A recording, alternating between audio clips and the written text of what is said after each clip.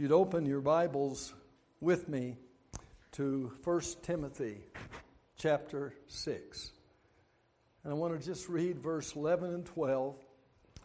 This passage of Scripture that I had Pastor Larry read, basically the very center of this message is found in verses 11 and 12, where he tells us to flee certain things and to pursue other things. Pastor Larry read about how we should be not disrespectful of our masters, how we should not teach different doctrine, how we should not be puffed up with conceit, how we shouldn't have an unhealthy craving for controversy, for quarrels about words which produce envy, dissension, slander, evil suspicions, and constant friction. He talked about those who love money, and the love of money is a root of all sorts of evil. And then we come to our passage, and it's you might say it's the pivot of this entire chapter. And if it's the pivot for you, and if you'll go right to the very center of the pivot, you'll find these words in verse 11, O man of God. O woman of God, O child of God, O teenager of God, whatever you are today, put your name there with God. And notice, but as for you, O man of God, flee these things I just mentioned, pursue righteousness, godliness, faith, love, steadfastness, gentleness. Fight the good fight of the faith. Take hold of the eternal life to which you were called and about which you made the good confession in the presence of many witnesses. I want to say about this message that if you never heard another message this year or another one the end of the year, and you just worked on this one message, it could change your entire life for Jesus Christ. This is, in many ways, a pivot for much of Scripture. Oh, man, oh, woman of God. And I want to address one woman of God before I pray. Janelle, it is so good to see you. Oh, it's a blessing to have you here. And Eric, oh, man of God, oh, woman of God. We've been praying for you. Praying, and we're going to continue to pray. And as we sang those, where if you take me home to you or if you spare me, I am yours, O Lord. You have modeled that in your life. You've modeled it. And we're going to talk about what a woman of God is, what a man of God is. Let's pray and ask the Lord to help us. Precious Heavenly Father, teach us. Teach us. Teach us, Lord, for every person that's here, let there become a hunger to be a person of God. A man, a woman, a boy, a girl, a teenager, whatever we are, make us people of yours. In Jesus' name we pray. Amen. Last fall, my wife and I, Jenny, we joined her two brothers and their wives, and the six of us toured Massachusetts, New Hampshire, and Vermont. We traveled what was known as still known as the famous scenic Highway 100 in Vermont. Route 100 is the scenic route that has been called the most beautiful road in New England. I might add, probably the most beautiful road in America. They call it Main Street, Vermont. And in autumn, when the landscape comes alive with colors, it becomes a platform as you drive along for a magical journey. And you see people pulled off the road by the hundreds, taking a picture of this hillside or that hillside because it's yellows and golds and oranges and reds and lavenders and browns. It's all mixed together, and it's just blazing with glory. I've never seen anything like it. And on that route, we came across a little place called Plymouth, Vermont. It is the home of Calvin Coolidge, and we went to the Calvin Coolidge farm, the Calvin Coolidge homestead, the childhood home of our 30th president of the United States of America, where he took his presidential oath of office right at his homestead, right upstairs over top of the post office, of the little place called Plymouth Notch. It's just a little hill, and in that little hill close to Plymouth, Plymouth Notch is where the president is from.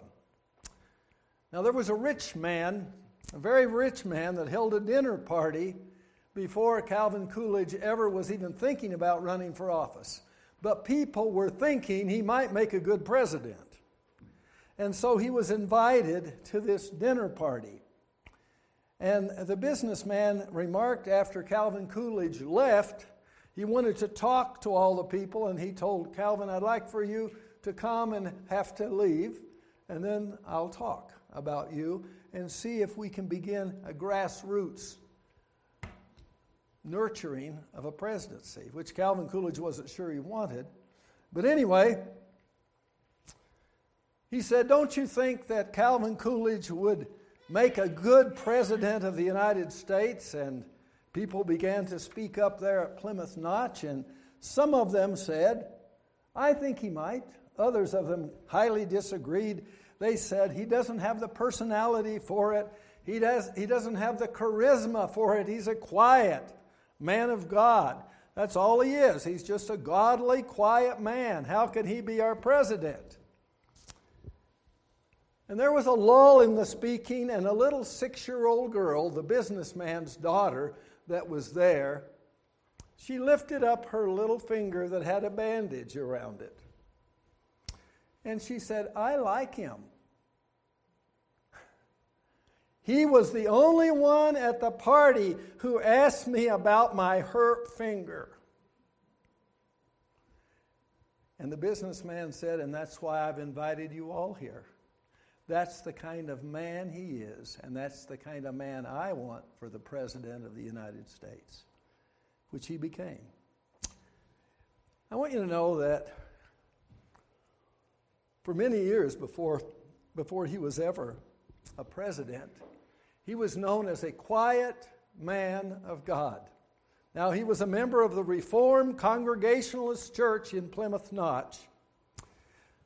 Whether he was a born-again Christian or not, some people say it's funny how people go back and rewrite history and tell us about a man. I believe he was.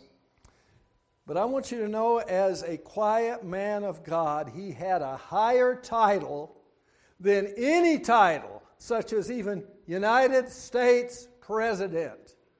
If you are a man of God, or a woman of God, or a child of God, you have the highest title any of us could ever want to have. That's what I want to preach about today. God's placed it on my heart. That's what I yearn for every single one of you. We read in these 2 verses, "But as for you, man of God, flee these things, pursue righteousness, godliness, faith, love, steadfastness, gentleness, fight the good fight of faith, take hold of the eternal life to which you're called, and about which you made the good confession in the presence of many witnesses." Now you probably think, well, Timothy, you're a man of God. How many other people in the New Testament are called men of God? 0. There's no other person in all of the New Testament that is called a man of God than this student of the Apostle Paul. Even the Apostle Paul, Peter, they're not called a man of God. Now you say, well, is anyone else called that in Scripture? Oh yeah, the Old Testament. There's a lot of people. Let me give you 12, and some of them you know, some of them you probably won't know. First of all, there's Moses, the man of God. And then there's the angel of the Lord who appeared to Manoah's wife, the mother of Samson. The angel is called the man of God. Then thirdly, there's the man who rebuked the priest Eli for not disciplining his sons. Some think it was Samuel's father, Elkanah. Number 4, there is Samuel himself. Then number 5, there's David. Then number 6, you might not know him, Shemaiah. And then number 7, the man from Judah who cried out against King Jeroboam of Israel, the man of God. And then number 8, Elijah. Number 9, the man who told Ahab Israel would defeat the Arameans. And then Elisha numerous times, number 10. And then Hanan, number 11, the son of Igdaliah. And then number 12, the man of God who warned King Amaziah of Judah not to go to war. And many say that is the prophet Amos. Add to Timothy, and you got a baker's dozen. Those people are called men of God. And if it were only that I have in Scripture, then I would say, oh, it'd sure be nice to be a man of God. But if you'll turn in your Bibles with me to 2 Timothy 3, 16 and 17, I want to show you why it's a verse for you and it's a title you can have of man of God or woman of God or child of God. Most of you have memorized it. All Scripture is breathed out by God and profitable for teaching, for reproof, for correction, for training in righteousness, this is a generic. This is not speaking just to Timothy, though it's written to Timothy, that the man of God may be competent, equipped for every good work. That verse means, Owen Brasington, you not only can be, but you are a man of God. Preston, you are a man of God. Dana, you're a woman of God. Rosa, you're a woman of God. Heather, you're a woman of God. Eric, you're a man of God. Mike, you're a man of God. I could call all of your names. If you know Jesus and you believe all Scripture is inspired and you believe it's profitable for you and you're living by it, then you are the man or the woman of God. Now, I've meditated on this a lot this week. And as I've meditated on it, it seems to me that there is, in this title, a deep river. There's a deep river of meaning. It reminds me of something I've only done once, and I probably never do again, but I decided once when I was out hunting white-tailed deer to walk across the Wind River. And I looked for a wide place where it looked like I could cross, and I made it across 1 foot at a time because I can't swim. I didn't get my whitetail, but I did get across and back across the Wind River. There's an African proverb that says, no one tests the depth of the river with both feet at once. And that's a good proverb. You don't go, I'm going to jump in. You just might go under. I chose that crossing wisely. The river of the Word of God here in the man of God is very, very deep. Reminds me of an old spiritual. Deep river, my home is over Jordan. Deep river, I want to cross over into campground. I want you to cross over into campground today and understand that God has ordained for you to be a person with His title, a man or woman or child of God. It's not about your giftedness. It's not about your busyness for God. It's not about what you do primarily. It's about who you are. It's about your character. I remember as a boy memorizing 2 Peter 1:21, and this title the man of God is talked about in the plural one time in the New Testament. It says, for the prophecy or the scriptures came not in old time by the will of man, but holy men of God spoke as they were moved by the Holy Spirit. Now, here is where most people in America, when I talk to them about this, they are like a man going out to sighting his gun. And they point the rifle to the ground and pull the trigger. That's not how you get your gain. You know what they do? They file a disclaimer and they say, I'm no Moses, I'm no Samuel, I'm no David. No, you're not. I'm not a prophet. I'm not the protege of the Apostle Paul. I'm not the angel of the Lord that appeared to Mrs. Manoah. No, but you're you. And if you know Jesus, you are a man or a woman or a child of God. Quit pointing your sights down and on purpose falling short of the glory of God. Set your sights on that as a target. Put it on your refrigerator. I am being and becoming a man or a woman or a child of God. For over 20 years, the U.S. Army, you know about this, had a slogan. Be all, say it. Be all that you can be. Be all that you can be. I guess that's just for people in the Army. How about people that are in the army of the Lord? Can't we be all that we can be? If you want to be all that you can be, then today I want you to get that rifle and point it.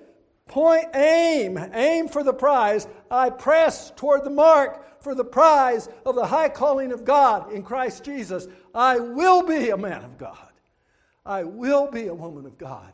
I will be a child of God. And so I want us to look at 3 character marks of a man or a woman of God.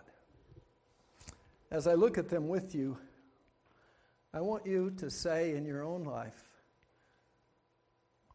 I can do all things through Christ who strengthens me. I can be a man of God. I can be, and I am, and I will become more and more a man, a woman, or a child of God. Number 1, a man or a woman of God is marked indelibly, you may say faintly, but indelibly and visibly in the process of our new birth in Christ.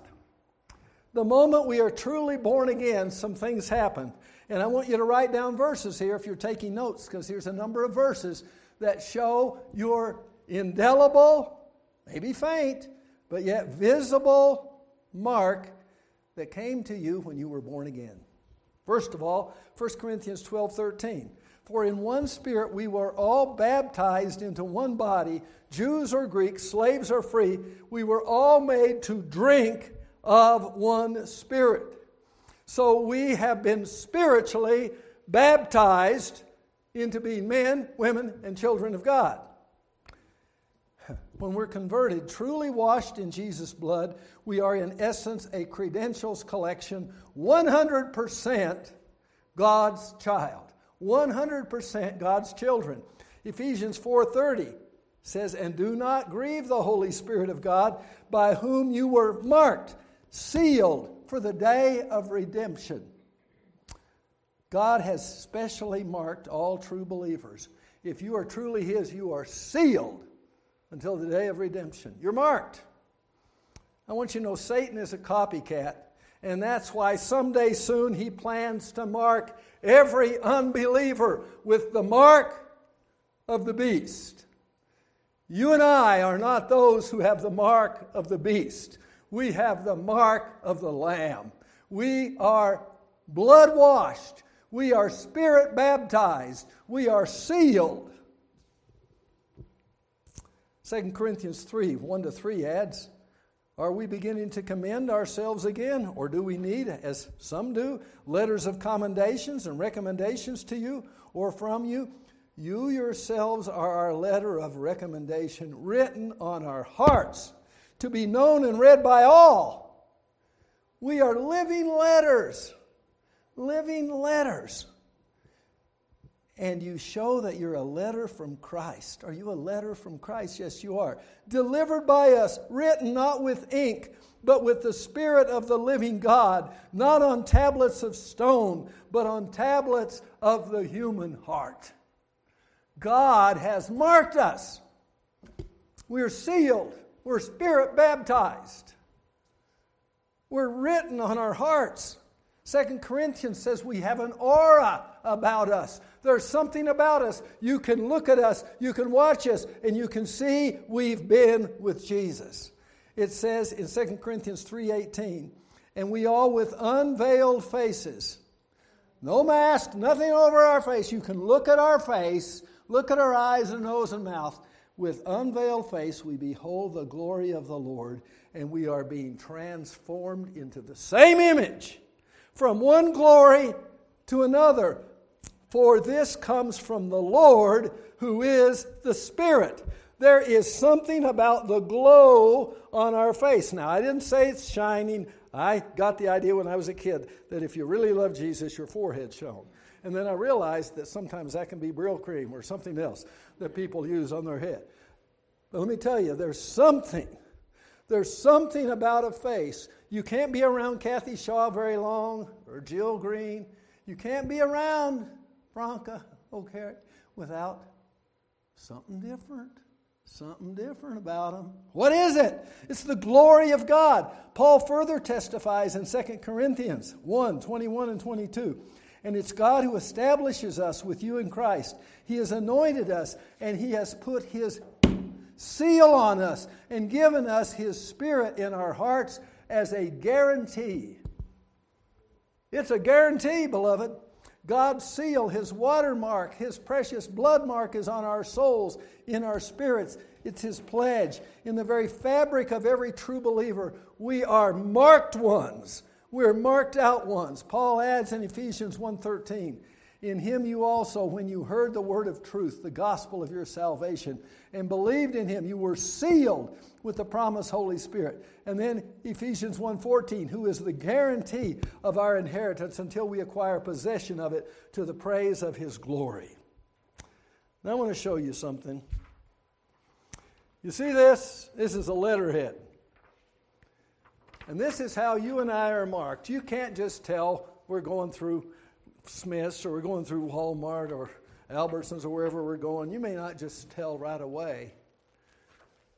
But if you'll hold us up to the light, there's a watermark, there's a blood mark, there's a Jesus mark, there's a Lamb of God mark. And I look at this and it says Intermountain West District. It's got mountains with white caps of the Evangelical Fellowship of Free Churches. And then I hold it up to the light and I see the dome and the steeple of a church with a cross on it, and it says Howard Lennon. Now, if you don't think it's true, Noah, would you come up and get this and pass it? Let people pass it around. Please give it back to me. I'll need it for the second service. But you can just pass it around, hold it up to the light. I don't want any of you to think I'm just telling you this. Pass it through your row and then let it go around the church. There's a watermark. There's a watermark. And you and I have been watermarked. We have been washed in the blood. We've been spiritually baptized. We have the mark of the Lord on us. And that's why in Acts 4:13 we read, now as the Sanhedrin saw the boldness of Peter and John and perceived they were uneducated common men, they were astonished. And they recognized that they had been with Jesus. They recognized it. They could see the light of the Lord. They'd been with Jesus. That's why, you ever felt like, I feel like I'm being hated. I feel like people hate me. Why is that? Jesus said they would. He said in John 15:19, if you were of the world would love you as its own. But because you are not of the world, but I chose you out of the world, therefore the world hates you. This distinct blood mark or watermark of the believer is angrifying to the world. They don't want it. And they don't want you to have it. They want to kill us as they crucified Jesus. Paul wrote in Galatians 6:16, 17 about the physical marks that persecution and martyrdom can add to our life, to the outer body. He says there in Galatians 6:17, from now on, let no one cause me trouble, for I bear on my body. How many times had he been scourged? I bear on my body the marks of Jesus.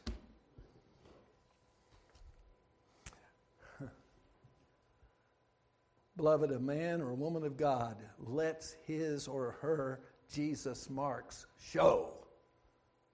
Let your Jesus marks show. Paul told the Philippian church, don't be like the world. Don't let your worldly marks show. Don't let your old man show.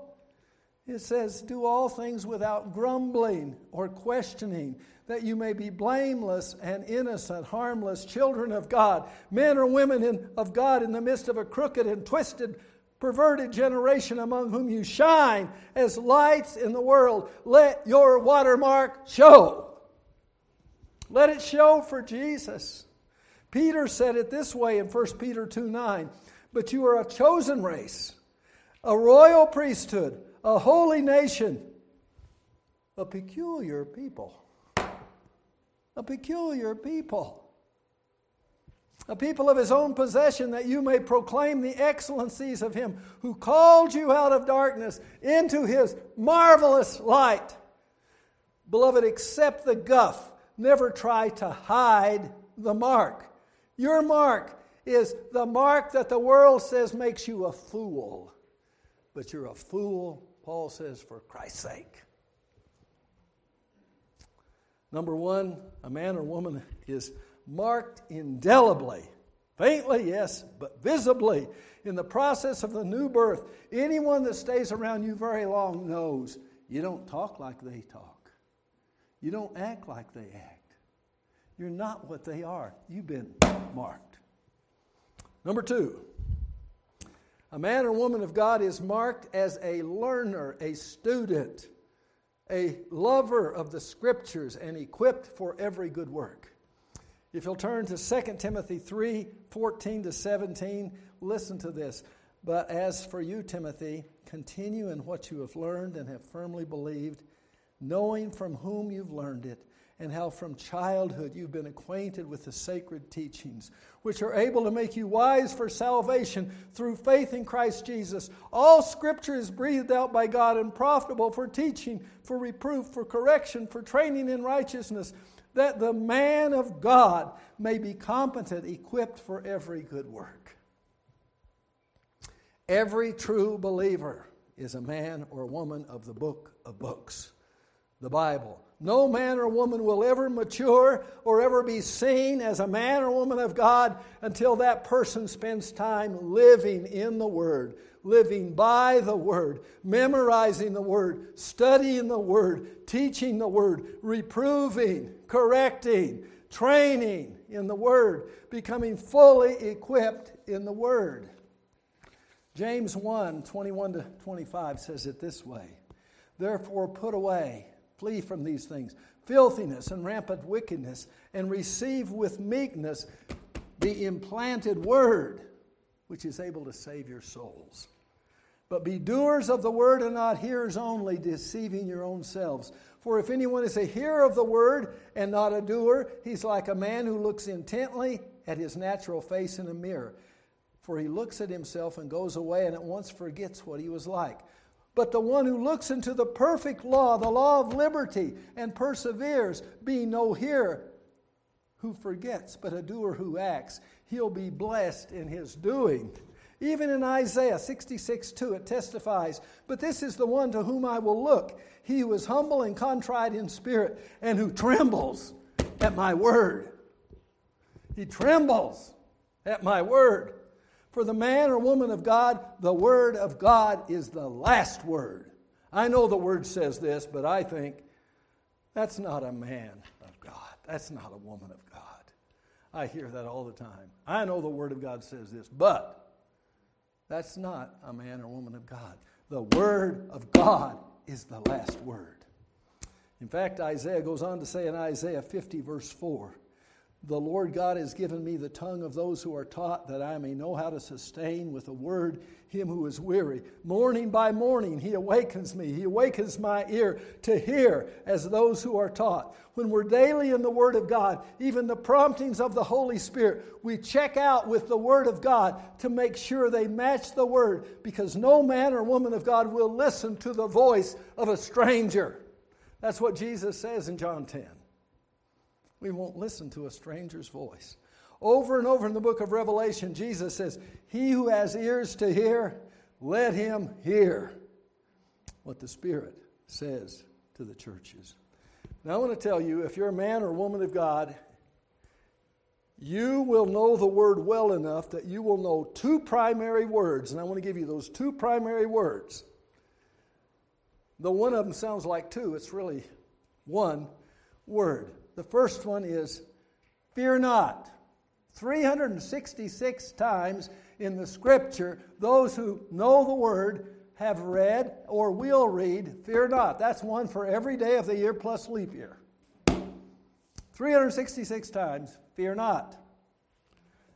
In the Old Testament, it is al-tira.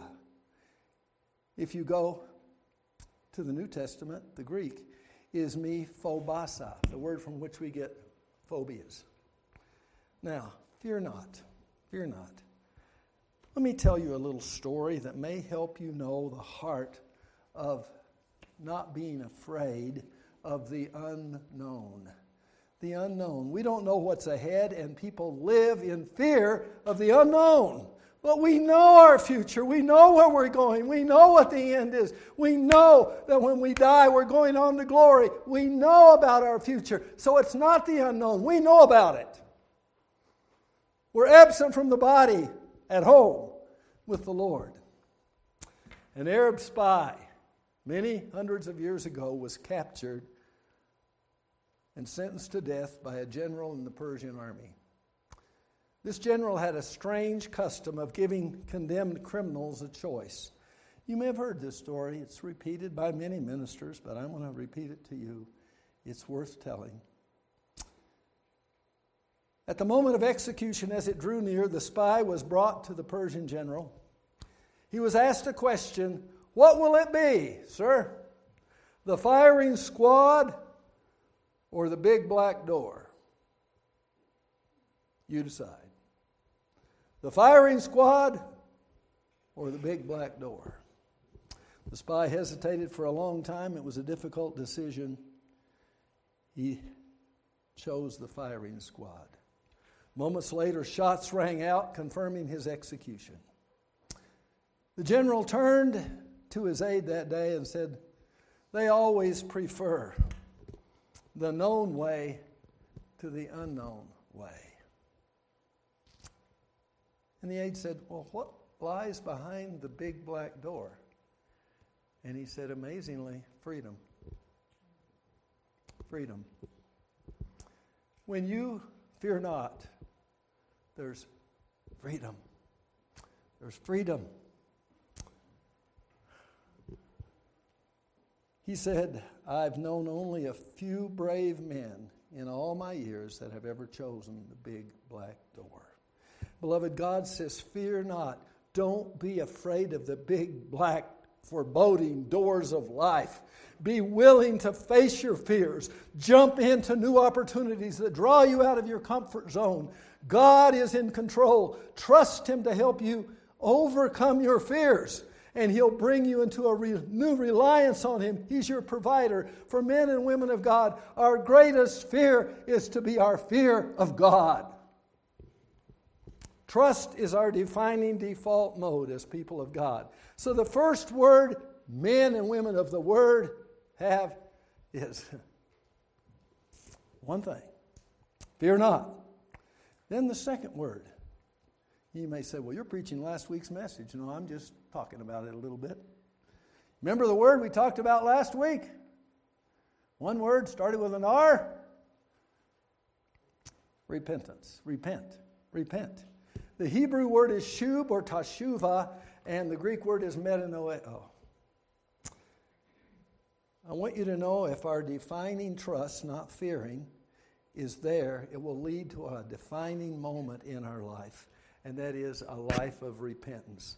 The entire book of Hosea, the entire book is a scandalous book, you might say, a scandalous book of God's grace. How he tells the prophet who has Gomer, his wife, go off and become a prostitute. He says, go buy her back from the auction block and take her back and say, you will be my wife.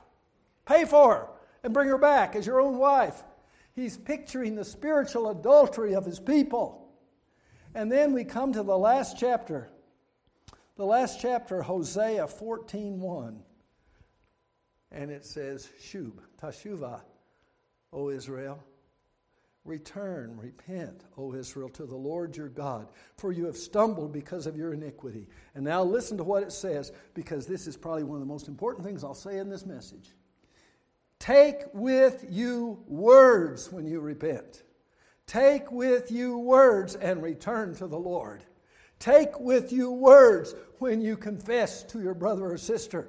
None of us can be true men and women of God when we sin against God or we sin against each other and we fail to take words with us and repent to God and repent to each other. A man or a woman of God will repent to God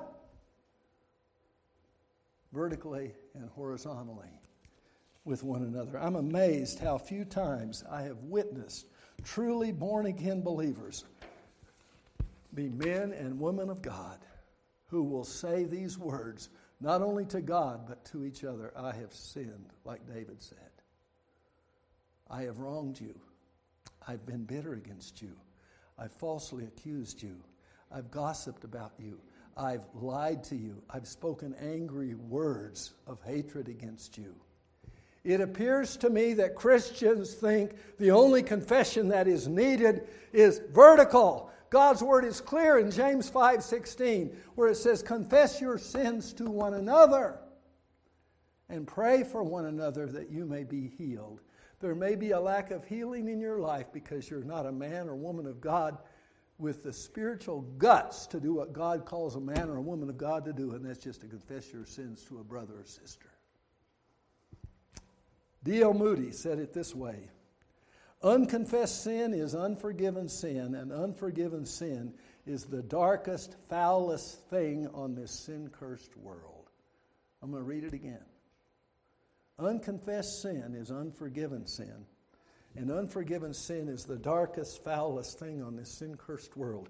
If you are a man or a woman of God, you will not only confess to the Father, but you'll confess to your brother your sins, your parents, your children, your spouse, whoever it may be. So what have I told you? I've told you there's an indelible mark, a seal, a mark you have. You're a learner, a student, a lover of the Scriptures, equipped with fear not and repentance. In other words, the very opposite, or the very other side of trust and obey, is fear not and repent. That's what a believer does who's in the Word. Now, last of all, a man or woman of God is marked by overwhelming awe at who our Father in heaven has made us in Christ. I don't know if most of us even know who we are in Christ. This is the heart of my message. This is why I've stalled on this verse, on these words, these 4 words, O man of God. Think of the marvel of these words. I've cried about it this week. We are mere men and women in our weakness, in our confusion, in our blindness, in our failures. And yet we have been, by Jesus' blood, we have become associated with His majesty, His greatness, His omnipotence, His omniscience, and His omnipresence. Think of putting those words together. Man, God. Woman, God. Child, God. That's an incredible joining together. A man of God is never to be known as a man of the world or a man of the flesh or a man of war, but as a man of God. Let me tell you an interesting thing that happened to Billy Graham quite a few years ago. Oprah Winfrey had just started a show, and she had Billy Graham come on. And it was said that day that they had 20 million viewers. I don't know how they figured that out. but they had 20 million viewers that were watching. And she said, Mr. Graham, I want you to know, as a little child, I grew up in a poor home, and we had a linoleum floor in the living room. And when you would come on, I would sit down by the black and white television, and I would sit and I would put my head against your head on the black and white television. I wanted to get as close to you as I could. This is the first time I've ever seen you or been with you. Would you mind hugging me? I'd like to embrace you once. It was a touching moment. How would he respond? He just threw his arms around her and hugged her. And then, with that courage and grace, she says, I have just one question to ask you. I don't know how short or how long your answer is, but what's the secret to your love with your wife, Ruth, to whom you've been married 55 years? It was 63 before she died, which was before he died. So you can see it's a number of years ago. And he used 6 words to describe his relationship with Ruth. He said, Ruth and I are happily incompatible. Let me say it again. Ruth and I are happily incompatible. What a surprise for a man of God to be honest on television and say, we got a lot of differences between us, but we are truly happy together, even though we're so incompatible. A man of God can take the things in his spouse that set them apart, that make them so different, that cause them to argue and disagree at times, and he can make those incompatible differences the occasion for thanksgiving to God, and his wife can do the same thing for her husband. A man of God has a sense of wonder before God, and wonder at God and his creation, God and his choice of the wife, God and the parents you gave me, God and the children you gave me. Oh, there ought to be awe and wonder. A man of God is marked by continual awe. It's not like the Texas man from Nacogdoches who would never go to see the Grand Canyon. His kids said, Daddy, it's beautiful. You got to go. He said, I'm not going. Bill Sherrill tells a story saying this Texas man said the mighty canyon just sounded boring to him. When he got in his 70s, they finally got him in the car, and they drove him all the way up from Nacogdoches, Texas. They drove him up to the Grand Canyon. Finally, he walked up to the south rim as his children anxiously watched him. He walked up to the south rim. He stood there for a minute. He looked down at the mighty Colorado. He looked 20 miles across to the north rim. Then he looked at them and he said, I've seen it. Let's go home. I've seen it. Let's go home. And I talk to people about Jesus. And they, yeah, I did that years ago. Yeah, I said a prayer years ago. Yeah, I know about God. I believe in Him. Yeah. And I say, God forbid. God forbid. A man of God is in awe. A woman of God is in awe. A child of God is in awe of who he is. He's in awe of his creation. He's in awe of God's gifts. So I want to sing in closing words that are 115 years old, written by Charles H. Gabriel, showing the wedding of our weakness and His majesty. If you know it, you can sing along. I stand amazed in the presence of Jesus the Nazarene, and wonder how He could love me, a sinner condemned unclean. Oh, how marvelous, oh, how wonderful, and my song shall ever be. Oh, how marvelous, oh, how wonderful is my Savior's love for me. Beloved, be all that you can be in Christ. Be a man or a woman or a child of God with His landmark, His blood mark, His watermark, His seal on your life, with His word in your heart. Fear not, trust, and obey. Repent, and be in awe of Him. Pastor Larry, would you close us?